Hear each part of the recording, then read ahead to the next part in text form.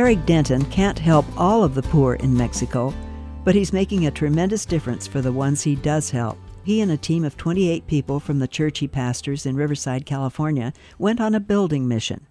They started with just 2 homes in one of the poorest neighborhoods in the Mexican border town of Tijuana.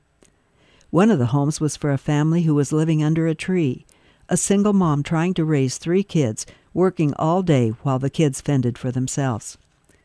10 years later, when Eric visited the families living in those 2 homes, they greeted him with joy. They laughed and cried together, amazed at the way a house could change their lives. But there's more. Eric and his volunteers have built a church as well as a residence for 30 homeless, hopeless kids. And another building has gone up to house 36 abandoned infants, giving these tiny bundles life and love. All of that in 10 years. Eric asks, what can happen in 10 years? Lives can be changed, our lives, and the lives of those we touch. Is there a project you've been putting off, something you sense God wants you to do?